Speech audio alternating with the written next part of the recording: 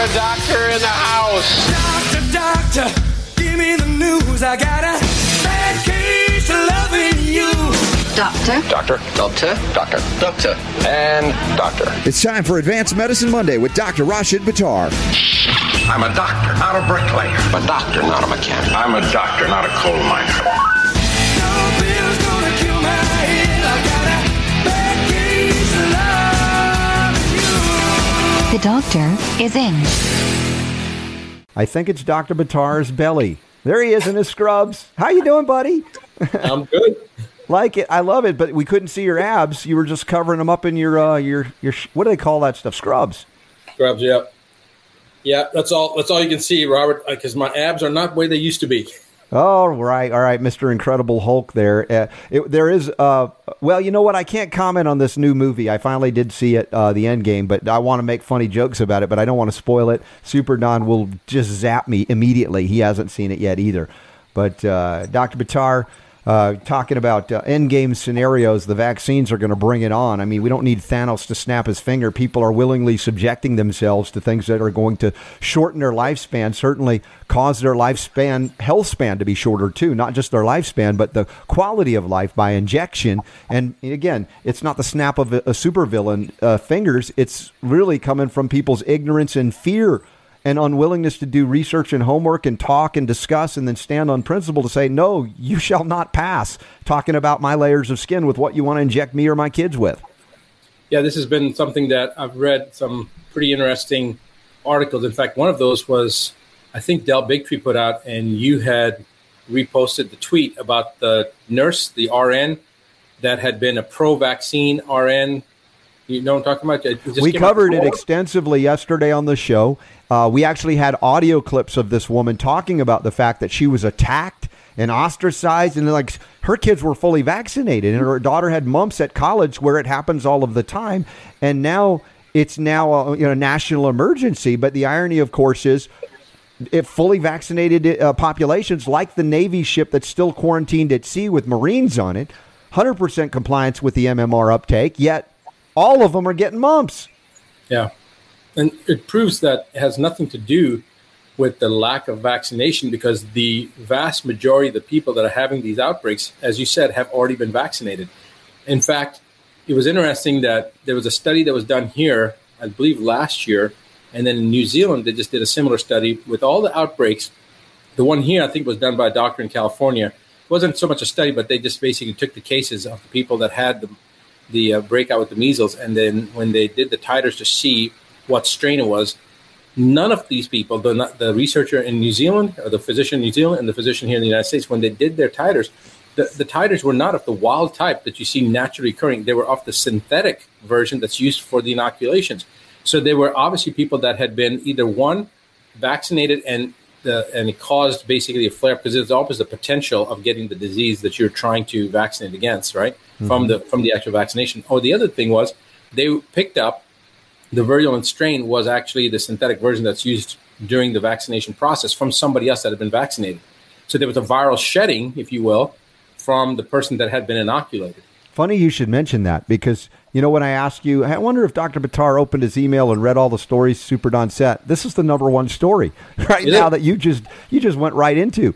Vaccine strain measles from MMR vaccine. It's a question on the vaccine reaction. It's a big story, and there have been at least 2 reported cases of children with measles in the United States this year that have turned out not to be wild-type measles at all. The 2 kids in Oakland County and Washtenaw County in Michigan.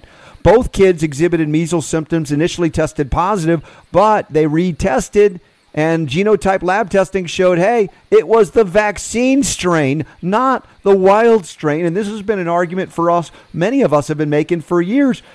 Unless you're really testing this, you're probably not seeing many wild-type strains of measles, unless maybe it is coming from Israel and unvaccinated populations. Well, it's very, very rare, first of all. And the second thing is that, this is the inconvenient truth, if you will, right, Robert? It's not convenient to talk about the strain of the virus that's causing the problem, because if the truth were known, widely disseminated, that it's actually the vaccine version that's causing it, not the wild type, which is naturally occurring, then, of course, the argument now that the pro-vaccine industry is making would just go right out of the window. Yeah. Now, there's a person on Instagram that made a post. They're actually somebody that have been following me for probably 12 years, not on Instagram, but just my work.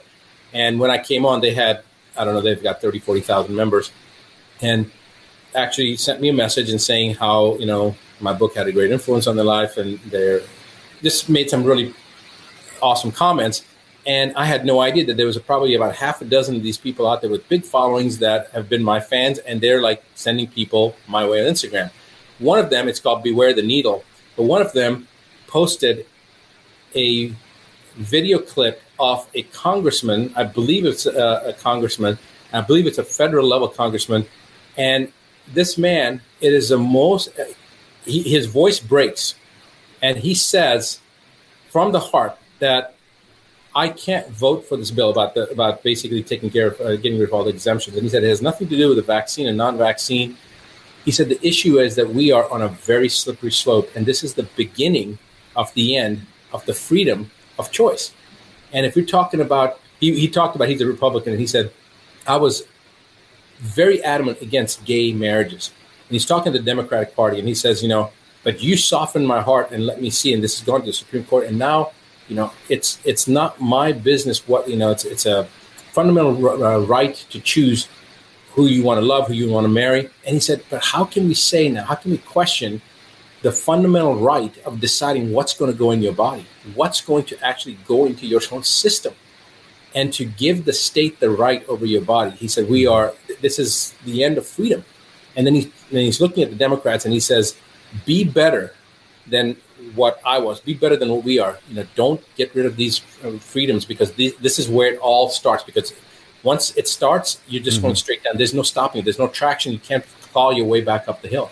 Well, excuse me, I'm very sorry. Fundamental aspect. At the risk of having people hate on me on the religious freedom issue related to gay marriage, I've called for a separation of marriage and state, period. Marriage should be a religious institution, as it always was.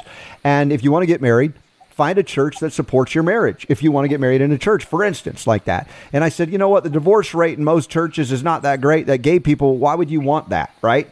But okay, you want to get married, fine. Even Jonathan Emord, our friend, constitutional attorney, very conservative. Probably personally, I'm not going to speak for him, but might not believe in this thing called gay, but said, listen, if you have a religious institution that supports it, then go for it. It's not it should not be at all the purview of government to determine who gets married or not, other than protecting obviously those that are underage. But listen to what you just said, though. Yeah, you said that it's not the right of the government. You're absolutely right. But why does it have to be part of the religion? It doesn't have to be that. Anyway, you can you can contract, exactly. Enter into like my wife and I have said this, Rashi. My wife. We covenanted. We got married by covenant. We didn't ask for permission. We didn't ask for a license, a permission slip from government to get married. I was like, why do they have anything to do with this? That's right. And of course, if you go or a member of any church, synagogue, mosque, whatever, or temple, if it's a 501c3 church, unfortunately, they've subjugated themselves to government authority, and then they say, you have to have a license or else we can't marry you. I'm like, dude, that is so wrong. But again, I get it. These organizations want to get big. They want to try to play along with government, but they don't need to. The Constitution itself says that religious institutions are not subject to government rule and edict. But again, I see what you're saying. I see what you're saying. Well, it just brings a side note. My friend Bruce Lipton, Dr. Lipton, who you know too, Robert. Yes. I was talking to him. He and his wife, Margaret, he told me that they've been together 23 years. And he didn't get formally married. He said he didn't go out and get a license. They actually went to a native traditional tribe. They did a tribal wedding. And I don't remember what the native tradition was. I think it was American Indian. Mm-hmm. And he said it was the most incredible, the most beautiful, the most blissful wedding you could imagine. But it was done in the native tradition. So there's no license. I guess it would be similar to what you said. Yeah, it was a spiritual union, exactly. And again, somewhere along the line, Dr. Buttar, we lost our way as a people to think that we have to ask permission of government for everything we do. And that includes in medicine. Right? Yeah. This idea that we can't move about the Earth cabin, much less the American cabin, unless we're fully vaccinated. With things now that they're acknowledging are causing problems, even if they don't want to acknowledge it. It's factual anyway. And in the case of the vaccines for MMR, that they're shedding this vaccinia virus that is now manifesting as measles, which is not wild-type measles. In fact, the Susan Ringler, I'm going to show everybody visually this article once again. Susan Ringler Cerniglia, spokesperson for the Washtenaw County Health Department, was quoted as saying, the vaccine strain virus can give that false positive, like measles, but it can't be transmitted and spread. You cannot get measles from the vaccine. But what's the point if it's shedding a strain that's unique to the vaccine of saying, well, okay, it's not technically wild type measles, but it's manifesting just the same way, kind of like people that claim they get the flu from the flu shot and they say that's not possible. Well, whether it is or isn't is irrelevant. The symptoms are the same, sometimes even worse. Well, it usually is worse. Usually it is significantly worse. And you know the story that I've talked before. I think you've told me before. It's your favorite story that I tell. But basically, the only 2 times I've ever had the flu in my entire life were the 2 times that I got the flu shot when I was still active duty. Yes. And other than that, I've never gotten the flu. And if you ask an audience of more than 100 people to raise their hands if they've ever had a flu shot and then had the flu, you will see remarkable 25, 30% routinely would go up, sometimes even more than that. So it's kind of interesting that 1 out of 4 to 1 out of 3 people have actually gotten the flu after they got the flu shot within a day, 2 days, a week. If you've gotten the flu shot, then why would you get the flu if the flu shot was effective? And here's the thing, the flu shot, the market, as you've heard me say before, Robert, I think we talked about this a couple of years ago on the air. When you look at the financial markets, you can go up, you can go down, or you can stay the same.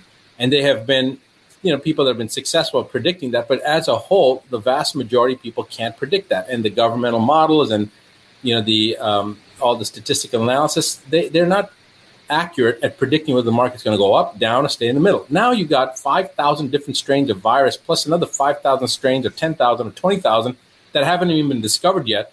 And you're telling me that somehow the Centers for Disease Control and Big Pharma can predict which strain of virus is going to be the most virulent form the following year? You know how they do it? It's the one they have a vaccine for. Yeah, that's how they do it. That's exactly what it is. We have a vaccine for that. Oh, this is the one. This is going to be it, the big one. Yeah. And then when they run out of supplies, this happened a number of years ago. This happened back in, I think, 2010 or so. They really, the propaganda machine went into full effect. And they did a remarkable job at trying to scare the people. So now there was this big fear of the flu that was coming. And then they didn't predict that they were going to run out of the flu shot. So what happens? And all these people are panicking because they want to get the flu shot. And the Centers for Disease Control, I don't know whether you remember this, came out and said, it's not going to be as bad as we thought because it ran out of all the vaccines. Ran out of the batches, right? Well, we don't have anything more to sell. So, hey, look, the strain's not so bad. Relax, chill out. Or in the case of the recent measles scare, we've got a lot of measles, MMR, it's about to go expired. Put the word out. We got to sell these because if we don't, we're going to lose our budget for next year. This is how it's played. Unbelievable. Yeah, it's amazing. That's exactly how it's played. Hey, and it's a shame because people are being injured from this game that they're playing. Very much so. And speaking of, I want to ask you about a story I covered last hour. It's about a Navy recruit, the second female Navy recruit going through basic training, Navy boot camp, this in Illinois, that has died this year. Cardiac arrest, they're claiming. Another young woman of 20 years age, this one was 18, died. Now, they say it's following the running portion or physical exertion. And we know that can happen. You can push beyond your limits. But we also know what happens when you go to boot camp. Roll up your sleeve, and they're going to hit you with how many shots, even if you're fully vaccinated prior to arriving at boot camp. And how does that affect your ability to exert to the level that they expect in boot camp? Are they even going to investigate the potential risk of all of these vaccines prior to putting yourself in borderline life and death scenarios of exertion? Well, you know that they're not going to do that. They're going to send soldiers into battle with outdated mop gear. When I was a cadet, the whole thing was you had 13 seconds to don level 1 mop, and level 2 mop, you had a whole minute, which is the 4 different pieces of protective gear, including the gas mask. And yet when we were going through our education, this is as a cadet, we were told that what the Russians were using in the 1970s and the early 1980s was already was already able to go through Mach 4, if you had the full 1 minute to put everything on, in about 3 seconds to 5 seconds would eat through Mach 4 gear. So the question then, of course, as cadets we posed was, why are we training soldiers to hit all these standards with Mach 1 in so many seconds and Mach 2, Mach 3, Mach 4, if what they're already using for chemical warfare, makes it completely obsolete? And the reason that was given was because you don't want the soldiers to be aware that they're going into a situation that there's no win. So it's for their psychological benefit for them not to know. What about their life? Psychological benefit. You were looking out for the psychological benefit for what? To lead the lambs to slaughter. And this has been happening. This is just with the MOP stuff. So we know that based on Garth Nicholson. Nicholson, right? Yeah, not Garth Brooks. Garth Nicholson. Garth Nicholson, who wrote the book Project Daylily, and he was the head of laboratory division at MD Anderson. And they were doing a lot of experimentation with vaccines on 2 subpopulations. One was inmates, Harris County jail system, and the other one's on soldiers. And so the experimentation on human life, doing it on soldiers and inmates, they don't care about deciding or determining if this actually is going to affect the troops. They're just going to do the vaccines. These are casualties of the training exercises, whatever, and just jot it up. It's 1 or 2 deaths, then they're not going to even worry about investigating it. But of course, you've got emotional, psychological stress. You've got the cortisol levels. They're in a sympathetic mimetic overdrive. Mm-hmm. The fight response is going there. Now you hit them with a whole bunch of different vaccines that are going to suppress their immune system. And then you throw them into an exertional situation that's going to further separate them from being in a state of relaxation to a state of fight, because now you're already there from a mental standpoint. Now physically you're throwing them into it. And now chemically you're exposing them to these additives and all these other preservatives and all the attenuated devices, all these different things that the immune system is already too Dr. Buttar, I'm looking at Super Don just did a little research for us to find out what vaccines you're going to hit with when you join the military. Right. When you accede to it, adenovirus, influenza, meningococcal, MMR, Tdap, and chickenpox. And during the first or second half of collective training, then Hep A, Hep B, and polio, if needed, and other vaccines based on risk. So it's a veritable cocktail of experiments. And that's why I've said this about my son. He would be a great candidate for the military. He's a soldier, got that mindset. He's willing to defend his country, right? Not afraid of the firearms and all of that. But we talked about it and said, you know what? The moment you go in, the military takes ownership of your body and turns it over not to the military industrial complex, but to the pharmaceutical industrial complex and experiments upon you as if, before you get in the field of battle where bullets might be flying at you, they're shooting you. They're shooting you with syringes or air guns filled with things that have no evidence of safety or efficacy. Well, they're using soldiers as fodder, first of all. So then that's a natural place to start your experimentation because they're already seeing them as casualties of war. Yeah. It's to me, I have a really, really deep-seated abhorrence now for the way the system works. Having been a soldier and having been in those types of situations and seen how vested people become from an emotional, psychological, spiritual standpoint, defending the country. Even, I was part and parcel of that same group that got brainwashed into believing that everything that I was doing for was God and country. And when you have to take off your U.S. flag off your uniform and take off your dog tags. You don't think as a soldier, well, wait a second, why am I taking off my American flag and why am I taking off my dog tags? Because if, God forbid, unforeseen circumstances were to occur, U.S. forces could not be acknowledged in those areas. But we don't think at that time that, wait a second, why are we still taking off our dog tag? I mean, if U.S. forces can't be acknowledged there, then maybe we shouldn't be there in the first place. That part doesn't go through your head because you're a young soldier and you're gung-ho and you're following the orders and you're there because for God and country, et cetera, et cetera. It's later on in life that you start thinking, wait a second, what the hell did I do? The things that happened in the first Iraq War and the people that I know that were personally responsible for setting those fires in Kuwait and in the oil fields. These were soldiers. These were American soldiers. They were tasked for this. So when people say, oh, that's ridiculous, I can give you the name and the rank and the address of the person, the first sergeant that was in charge of the detail that set over 300 of those fires himself. And he told me, he said, we set them. He was part of the 3rd Ranger Battalion. He said, we set those. We had 6 dune buggies issued to us. And what did we use? We used that as justification to go into the war because of the Iraqis were burning the oil wells for the Kuwaitis, yet we set those fires. So we know that we will use soldiers for whatever we need them. And if they can be fodder for fire, then why wouldn't they be used fodder for experimentation with human vaccines? Sure, and that's the other issue I have with the military as it is today. Is it answering to constitutional duties, or is it answering to globalists who have usurped or have become part of this deep state agenda to use the United States and its people and its military for an agenda that is not unique or even in defense of American liberty? The things that we would stand up for because we really believe in it. Yeah, I mean, you're absolutely right, Robert. It's for a totally different, nefarious agenda. We have to safeguard our soldiers. We have to safeguard our children. And, I love the military, but I would never, ever let my kids go into the military. Yeah. I have a very strong sense of loyalty to the military, and yet but it's to the soldiers. It's not to the system. Right. And it's certainly not to the politicians who use these soldiers as mere pawns that can be discarded, and there's no value associated with them. I mean, how many people do you know, how many jobs are there where that you have to risk your life and potentially give your life for your country, right? Besides police officers, firefighters, it's the military. Yeah.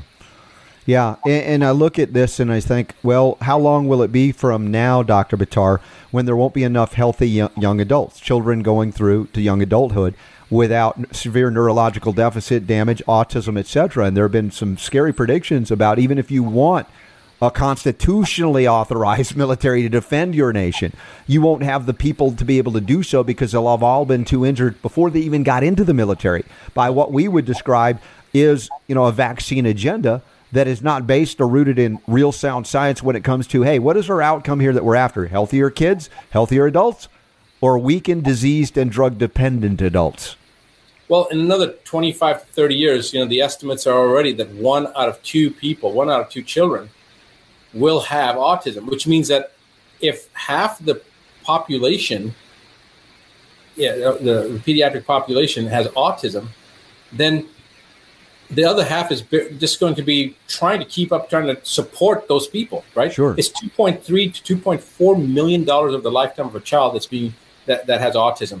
We actually have a new website that it was just completed, Robert, autismdefined.net. Okay. Autismdefined.net. And the very first thing that you see, I don't know whether you can pull it up right now or not because your screen's frozen, but the first thing you pull up is actually the numbers. We talk about the U.S. numbers and we talk about the international numbers and what's projected, and then using the Centers for Disease Control's own numbers, what the actual numbers are. So they've estimated, 1% of the world's population has autism. The world's population right now is 7.6 billion. That makes it 76 million people in the world have autism right now. This is per the CDC's own data. And when you start projecting the numbers that they're talking about, it's more like around the 42 to 44 million. But then their own statistics say 1% of the world's population has autism. That's 76 million people times $2.4 million over the lifetime, assuming the U.S. cost. It's an unbelievable situation that they're creating. Yeah. And it's our future generations we're talking about. It's the future of the human species is what we're talking about. Yeah, I see it. I've got the website up. Everybody's looking at it right now, autismdefined.net. Super Don will add that to the notes. More than 3.5 million Americans live with an autism spectrum disorder. USA incidence of autism, 1 in 36 children per CDC. Autism on the rise. Cost of autism is more than $2.4 million over a patient's life. Again, think of it, 1 in 2 that they're predicting. Again, and even if there's a healthy population out of the 1 in 2 that didn't get diagnosed into the spectrum, how many of them have other neurological issues? And again, how many of a percentage of even the healthy adults go into the military? A fraction of a percent ultimately are in the military, and you take a fraction of the next fraction, and you find out how disastrous it's going to be if you need a military, right? Exactly. And by the way, those numbers that are there for anybody who visits the website, again, it's autismdefined.net. And if you click on any of those numbers, they'll take you to the reference to the actual studies of where it's published, where those numbers came from. They weren't just arbitrarily pulled out. So, and if you're looking at the website and you think that there's somebody that could use that information, because that site is actually designed for empowerment, so people understand all the 11 videos, Robert, that we talked about with the autism truth videos. They're all there on one of those pages where it says videos, so people can go to one place and watch those 11 videos that basically talk about the truth when it comes to the vaccine issue, the vaccine injury, and the autism aspect, including footage from congressional testimony and such. So if anybody's watching that website or looking at that website and you find that information to be empowering, pass it forward to somebody else that you think might benefit. There's nothing to buy there. There's nothing to sell. It's just information. Let people know about it. And then there's a link there for vanvcd.org where you can actually submit some data. And it's incredible. It'll show you the truth, what vaccines do and what vaccines don't. So, I'm going to be in Dell's show on Highwire, I think on May 12th, right after Mother's Day. About 2 weeks. All right. Excellent. Yeah. Yes. And we're going to talk about VanVCD and the data there. Fantastic. Absolutely fantastic. Hey, is there another webinar coming up? I definitely want to participate, especially with Dr. Bruce Lipton and what's going on, because we're getting ready. Advanced Medicine Conference coming up this month or next month. We're almost there. We're so close. Yep. 1 month from now, exactly. So, yes, there is a webinar coming up, the emotional basis of cancer, and it's probably the most important aspect of cancer. So that's coming up this Thursday. And then next Thursday is the one with Dr. Lipton. So and you and I can talk after we finish the broadcast today if you want to. Because I don't want to miss it. Do not want to. I'm on top of the world again, my friend, from where I was the last couple of weeks. I don't hear you hacking. Yeah, no, not hacking. Just laughing, occasionally coughing because I'm laughing so hard. But this is a good thing. We've come through it. And, again, I'm just so pleased about the autismdefined.net. We've got it linked up. I've shown everybody what that looks like. Again, we've talked about the vaccine strain of measles being spread. And again, as always, Dr. Buttar, without even reading the articles, is just mind melded into it. And it was great, to open up with that. Now, there's an article here that's not pleasant. And I think we're going to take a brief breather break. We're going to learn about some hemp CBD while we're doing that. I want to talk about the No Mercy for Mothers or their vaccine-injured children. Where's compassion in this whole thing? For those that claim to be, I care about you, I care about your health, and the attacks on these mothers and their children. So stand by. We'll be back with more of Advanced Medicine. Check out advancedmedicine.com, linked up in the show notes at robertscottbell.com, the place for health, freedom, and healing liberty, right here with Dr. Rashid Buttar each and every week. Sorry about that. Back at it now. Dr. Buttar is with us. No mercy for mothers or their vaccine-injured children, Dr. Buttar. Our friend Barbara Lowe Fisher, who we had her on last week for a full hour. It was a terrific, terrific show and very important one. She's written an article, opinion piece, No Mercy for Mothers of the Vaccine-Injured Children. I'm thinking, where's compassion in medicine? Where are the physicians, even if you believe with all of your religious fervor about vaccines in them, where is the compassion for those who have claimed to be injured by vaccines? Maybe you don't believe, but they're injured. There's a problem here. These families are struggling. These children, clearly, something happened. And instead of showing compassion and trying to get to the bottom of this, it's still ignoring, it's shouting, it's derogatory, it's deriding, it's humiliating. And again, these people have suffered the ultimate in their children being injured or taken from them. Yeah, it's taking it to the next level of insult, and it's beyond an insult to injury, Robert. It's one of the most despicable things because you're promoting tolerance and promoting fairness for everybody, and yet at the same time, with the same breath, the same people that are preaching this tolerance are minimizing, so often demonizing people that have already been injured. And I don't understand how a person can do that. And it seems to be a certain group of people. I don't want to get into the politics of this because you know what? Sure. Yeah. It's okay. Probably the worst thing for us to do. Politics and religion we should probably never talk about. But yet, you know what I'm talking. You know where I'm going to go with this. I know you like to go all the way there. I'll just step back and let you take over from this one. Well, okay. All right. Listen, it's about who owns and controls our elected officials and bureaucrats and bureaucracies. It's called regulatory capture.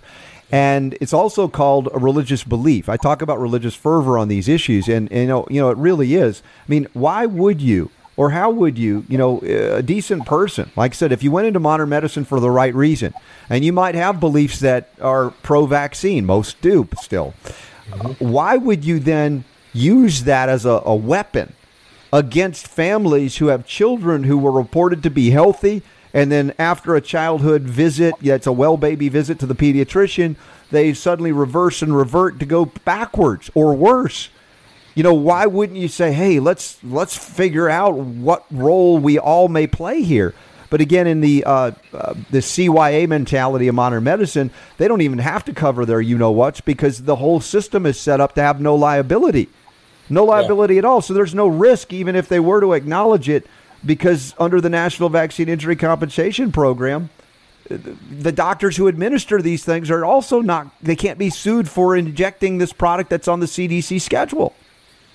So tell me this, in your honest opinion, deep down in your soul, from your core, how many of these people that say it's okay to do vaccines or that are pro-vaccine, how many of them do you think truly believe that what they're saying is beneficial to mankind? How many do you think? What percentage? Well, it's the true believers now you're talking about.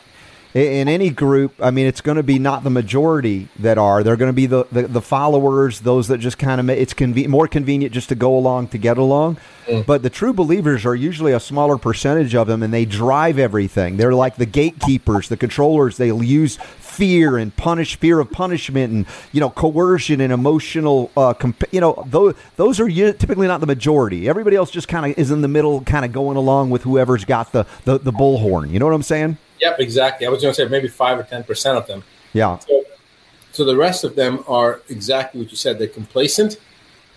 They're going along. It's less controversial to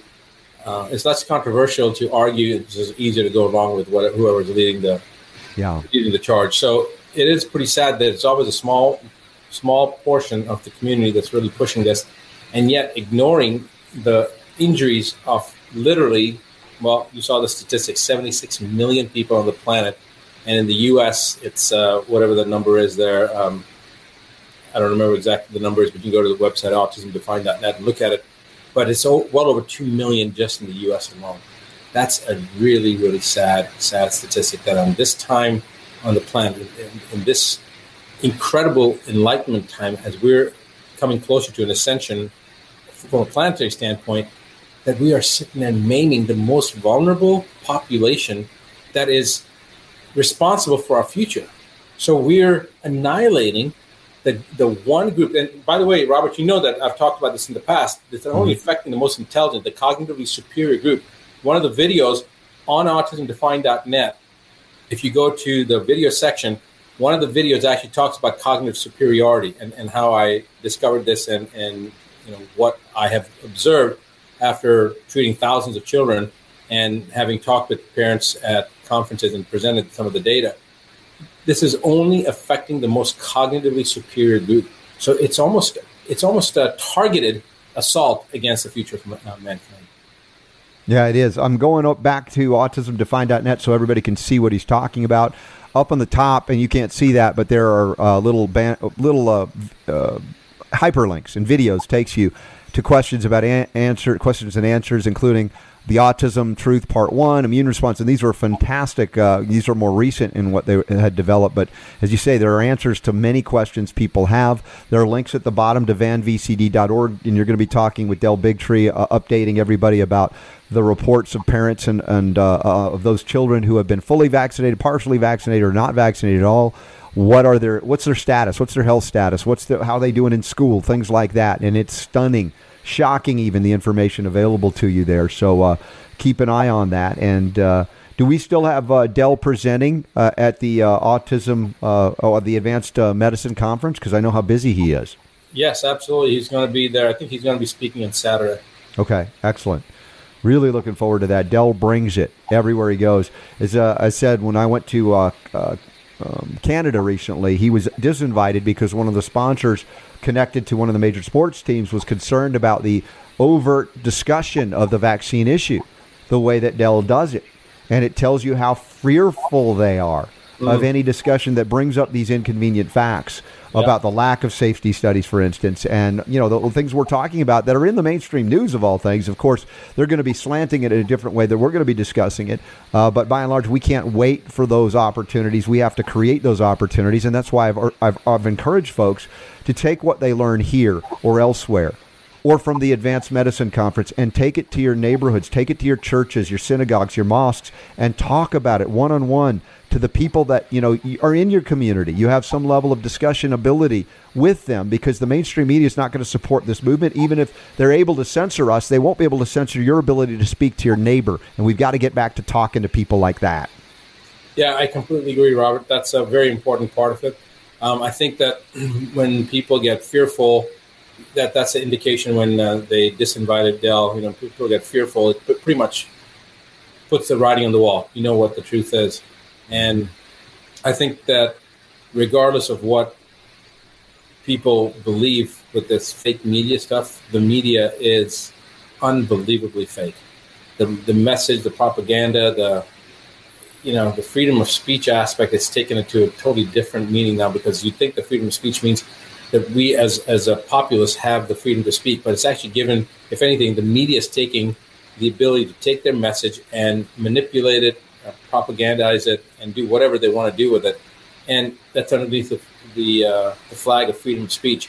I was amazed to find out just recently, in fact, I think it was you that told me this last year, that before the 1970s, or was it maybe 1980s, pharmaceutical companies were not allowed by law, not allowed to advertise. And in fact, the United States is one of the few nations, maybe a handful of nations. Two nations, New Zealand and America. United States can broadcast direct-to-consumer advertising of prescription drugs. Ask your doctor about. And obviously, they wouldn't be doing it if it wasn't successful. It's driving and driven tremendous sales advances that doctors could never have achieved just by looking at the patient going, maybe you should try this new drug. It's like they're coming in going, hey, what about this new drug, doctor? This sounds really good. Yeah, it's just amazing. I had no idea that was the case before the 1970s. They couldn't do that here in the U.S. either, right? Might have been 80s at that point. I don't remember the date where that transitioned. But yeah, that is a big problem. And of course, if the media were deprived of the billions of dollars of ad revenue that is coming in from Big Pharma, they would not be so, how would we say, attacking of our viewpoint, because it wouldn't hit their bottom line. Obviously, if Big Pharma pays 70% of your freight, you're not going to editorialize in the evening news where 17 out of 22 ads are going to be pharma ads to talk about dangers of pharmaceutical drugs or drug products or vaccines. So the built-in bias of the mainstream media, as it is, you cannot expect that they're going to give a fair shake to these discussions that, like we have in our media, that takes no money from Big Pharma. In fact, the opposite. We're probably not doing as well economically because we're not taking easy money. Well, that's the funny part. If you want to look at what the motivation is, just follow the money trail. So get a forensic accountant there, and then you'll start seeing what's motivating this misinformation, this propaganda. It's money. Well, what motivates positivity? To look optimistically about the future, the glass half full. How optimism? And we love this subject here. Dr. Buttar loves this subject. We talk about the emotions, the psychology of health and healing. The glass half full, how optimism can bias in serious illness. Here's an article at Medical Express out of the University of Vermont. And they're talking about, well, most people think optimism is a good thing, but what about end-of-life stage oncology treatments? In the journal Psycho-Oncology, they detail how seriously ill patients' optimism can impact a clinician's survival prognosis and palliative care conversation. So we've got to talk about it in context here, because obviously if they're coming to see someone like you're not typically doing palliative care. You're giving people an opportunity to come out of supposedly incurable places, according to traditional or allopathic oncology, the dominant model. And they're going, hey, we don't want to give false optimism, right? False hope. Have you heard about that? And so how do we make peace with this concept? Well, you know that my charges that were brought against me in 2005 that resulted in the $14 million of lost revenue and legal fees and all the other stuff that happened, that was what it came down to, that I was accused of giving false hope to patients.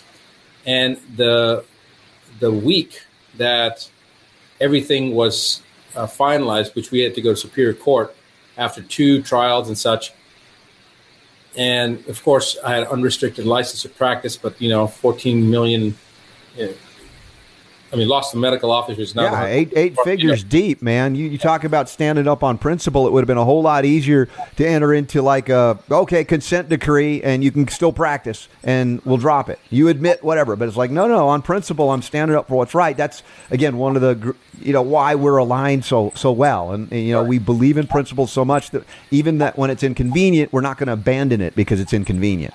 Well, that same week, Robert, what was funny was that the president of the American Medical Association resigned, didn't resign, I'm sorry, he stepped down. And he stepped down because he had pancreatic cancer. And in his final speech, this is the same week that my case was ending, he makes a statement. He says, my last thing that I want to say to the doctors in North America is that if you're dealing with a patient, somebody like me, with pancreatic cancer. He said, I know what my chances are. I know it's 1 year survival is 2% and 2 year survival is 0%.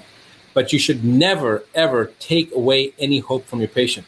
And I'm like, so you couldn't have had this speech 7 years earlier? The president of the AMA is talking about, never false take hope. Away hope. And yet they had accused me of false hope. I mean, think about it for a second. What an oxymoron. How can you have false hope? By definition, hope cannot be false.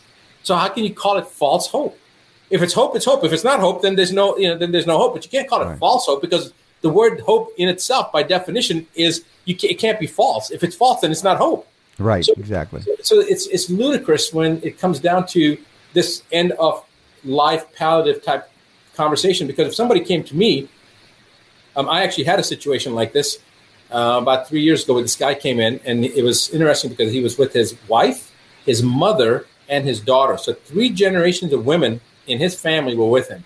Mm-hmm. And he came into the office and he had squamous cell carcinoma of the throat, and it had basically eroded it was like 1.5 millimeters away from the carotid arteries. And he was told that there was nothing they could do because the cancer would erode into the carotid and he would basically exsanguinate. He'd bleed to death, and there was the tissue was too friable. There was nothing that they could do. They couldn't do a resection. So he came into the office and he's crying, and he's crying, and he's crying, and he's crying, and he's crying. 45 minutes I sat there listening to this guy crying, and I finally just got tired of him crying. And and he's crying because he's going to die, right? So I said, well, listen, I've got patients to go. So I kind of pushed off the table, and I was in the conference room in the clinic, and he said, whoa, wait a second. And he's crying, got tears everywhere. And he goes, aren't you going to help me? I said, help you with what? He goes, with my cancer. I said, you spent 45 minutes telling me how you're going to die. There's nothing I can do for you. You've told me 45 minutes. You've been trying to brainwash me that you can die. I have to go take care of people that really want to live. So I have nothing for you. But I was told that you could help me. I said, how can I help you? You've already told me you're going to be dead in 2 weeks. There's nothing nobody can do anything for you. If Christ came down himself, God came down himself, couldn't do anything for you because you've already determined that you're going to be dead in 2 weeks. And it was like a verbal slap, because that was the first time the guy stopped crying. Mm-hmm. And he's looking at his wife for assistance, his mom, his daughter, and they were all embarrassed by him because all the guy did was sit there and he whimpered like a beaten dog. And I'm like, if you think that you're going to die in 2 weeks, guess what's going to happen? You're going to die in 2 weeks. It's not rocket science, like Henry Ford said, right? Whatever you believe or you don't, you're right. It's going to happen. So this thing with palliative care and end of life, blah blah blah. If a person comes in and the doctor starts talking about this topic as end of life, it's game over. I mean, why even go? To me, go fishing. If you're going to go and find a doctor, that's the only type of people you got choice A, B, and C. They're all going to talk about palliative care. Go fishing. But fishing when they have cancer, doctors. Yeah, right. They don't go through chemo. They don't go through radiation. They go fishing. Or they call homeopaths and naturopaths. Right. The idea here, of course, in palliative care, of the oncologists themselves carry the belief of that patient for the most part, don't they? Yes. And they're the ones that impose the belief on that. The patient didn't know. It's like suddenly it's like you're telling me this, and now they're coming to you crying. You don't hold that belief. They hold it. You got to go away. It's like, I don't share the belief, but if you do, it's real. So what do we got to do? We got to start there. As you said, the most important thing in the world is belief. Right. And that's been, one of the controversies of all the advanced medicine conferences when you ask that question. I don't want to give anything away like it's a spoiler, but hopefully people know you by now when you ask that question, what it is and how you show the proof of that. If you don't start with the belief, you're jumping you're putting the cart before the horse. All the other stuff. What are you going to do if you don't even believe it's going to be possible for you to live? So that's such an important point here in regards to what they're saying in their environment. If you want to participate in their environment, expect that they're going to dissuade you from hope of any kind because they don't have it. Yeah, they don't have it. That's such an important topic too, Robert, because before anything was able to be achieved on this planet, before any building was built or cars were made or flight was possible, the first thing that before anything was there had to have been a thought about this. And there would have been no possibility of a thought unless somebody believed that it was possible. So this belief aspect is it defines everything. And when we start talking about with a person that comes in that has been, as you said, the oncologist carries that belief. When you have a person that comes into your office and they have now essentially been indoctrinated by somebody else with their belief, which is going to impact their own life, and they come in and you have to now unwind that. It only takes a couple of times before you start having truly deep down disdain for that group that carries that belief for people.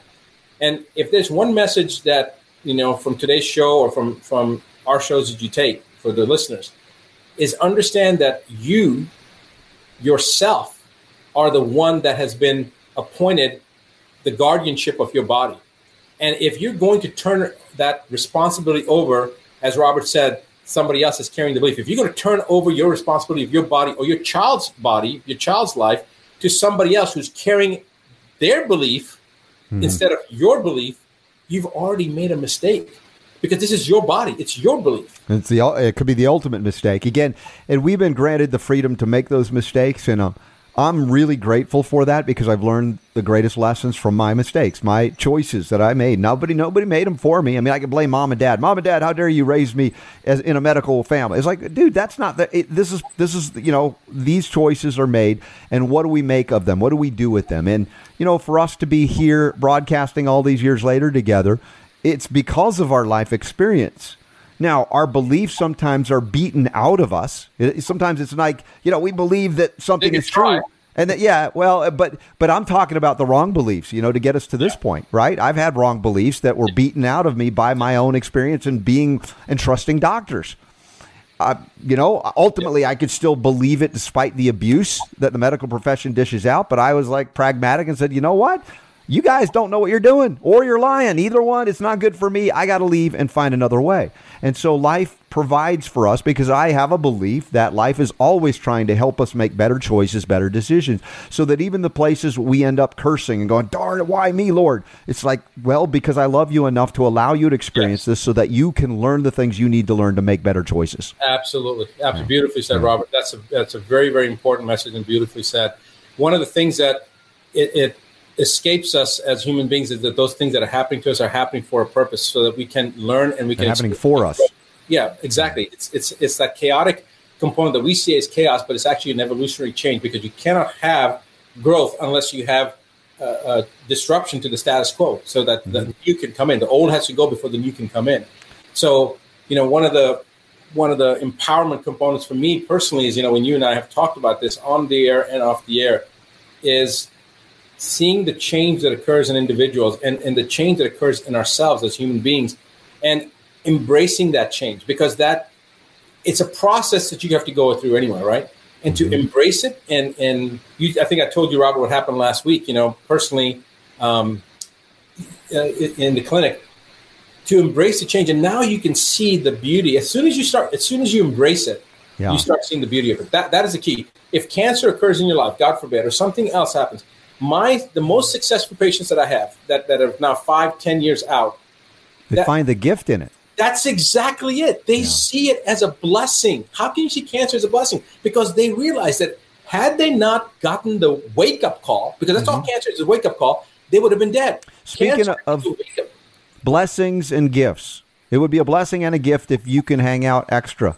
Do some extra innings today. You can. Usually you can. Usually me, I have to run around. We have extra time. And we've got a lot of questions and comments. Super Don's been monitoring the feed, and I know you guys, you have feeds as well going out through either Instagram or Facebook Live. So we're going to take a brief break. Officially, advanced medicine is over just for this week, but it's not really. We're going to do some bonus extra innings with Dr. Rashid Buttar. Tell them what they need to know before we go, and then we'll be right back. The power to heal is unequivocally yours. All right. The Robert Scott Bell Show.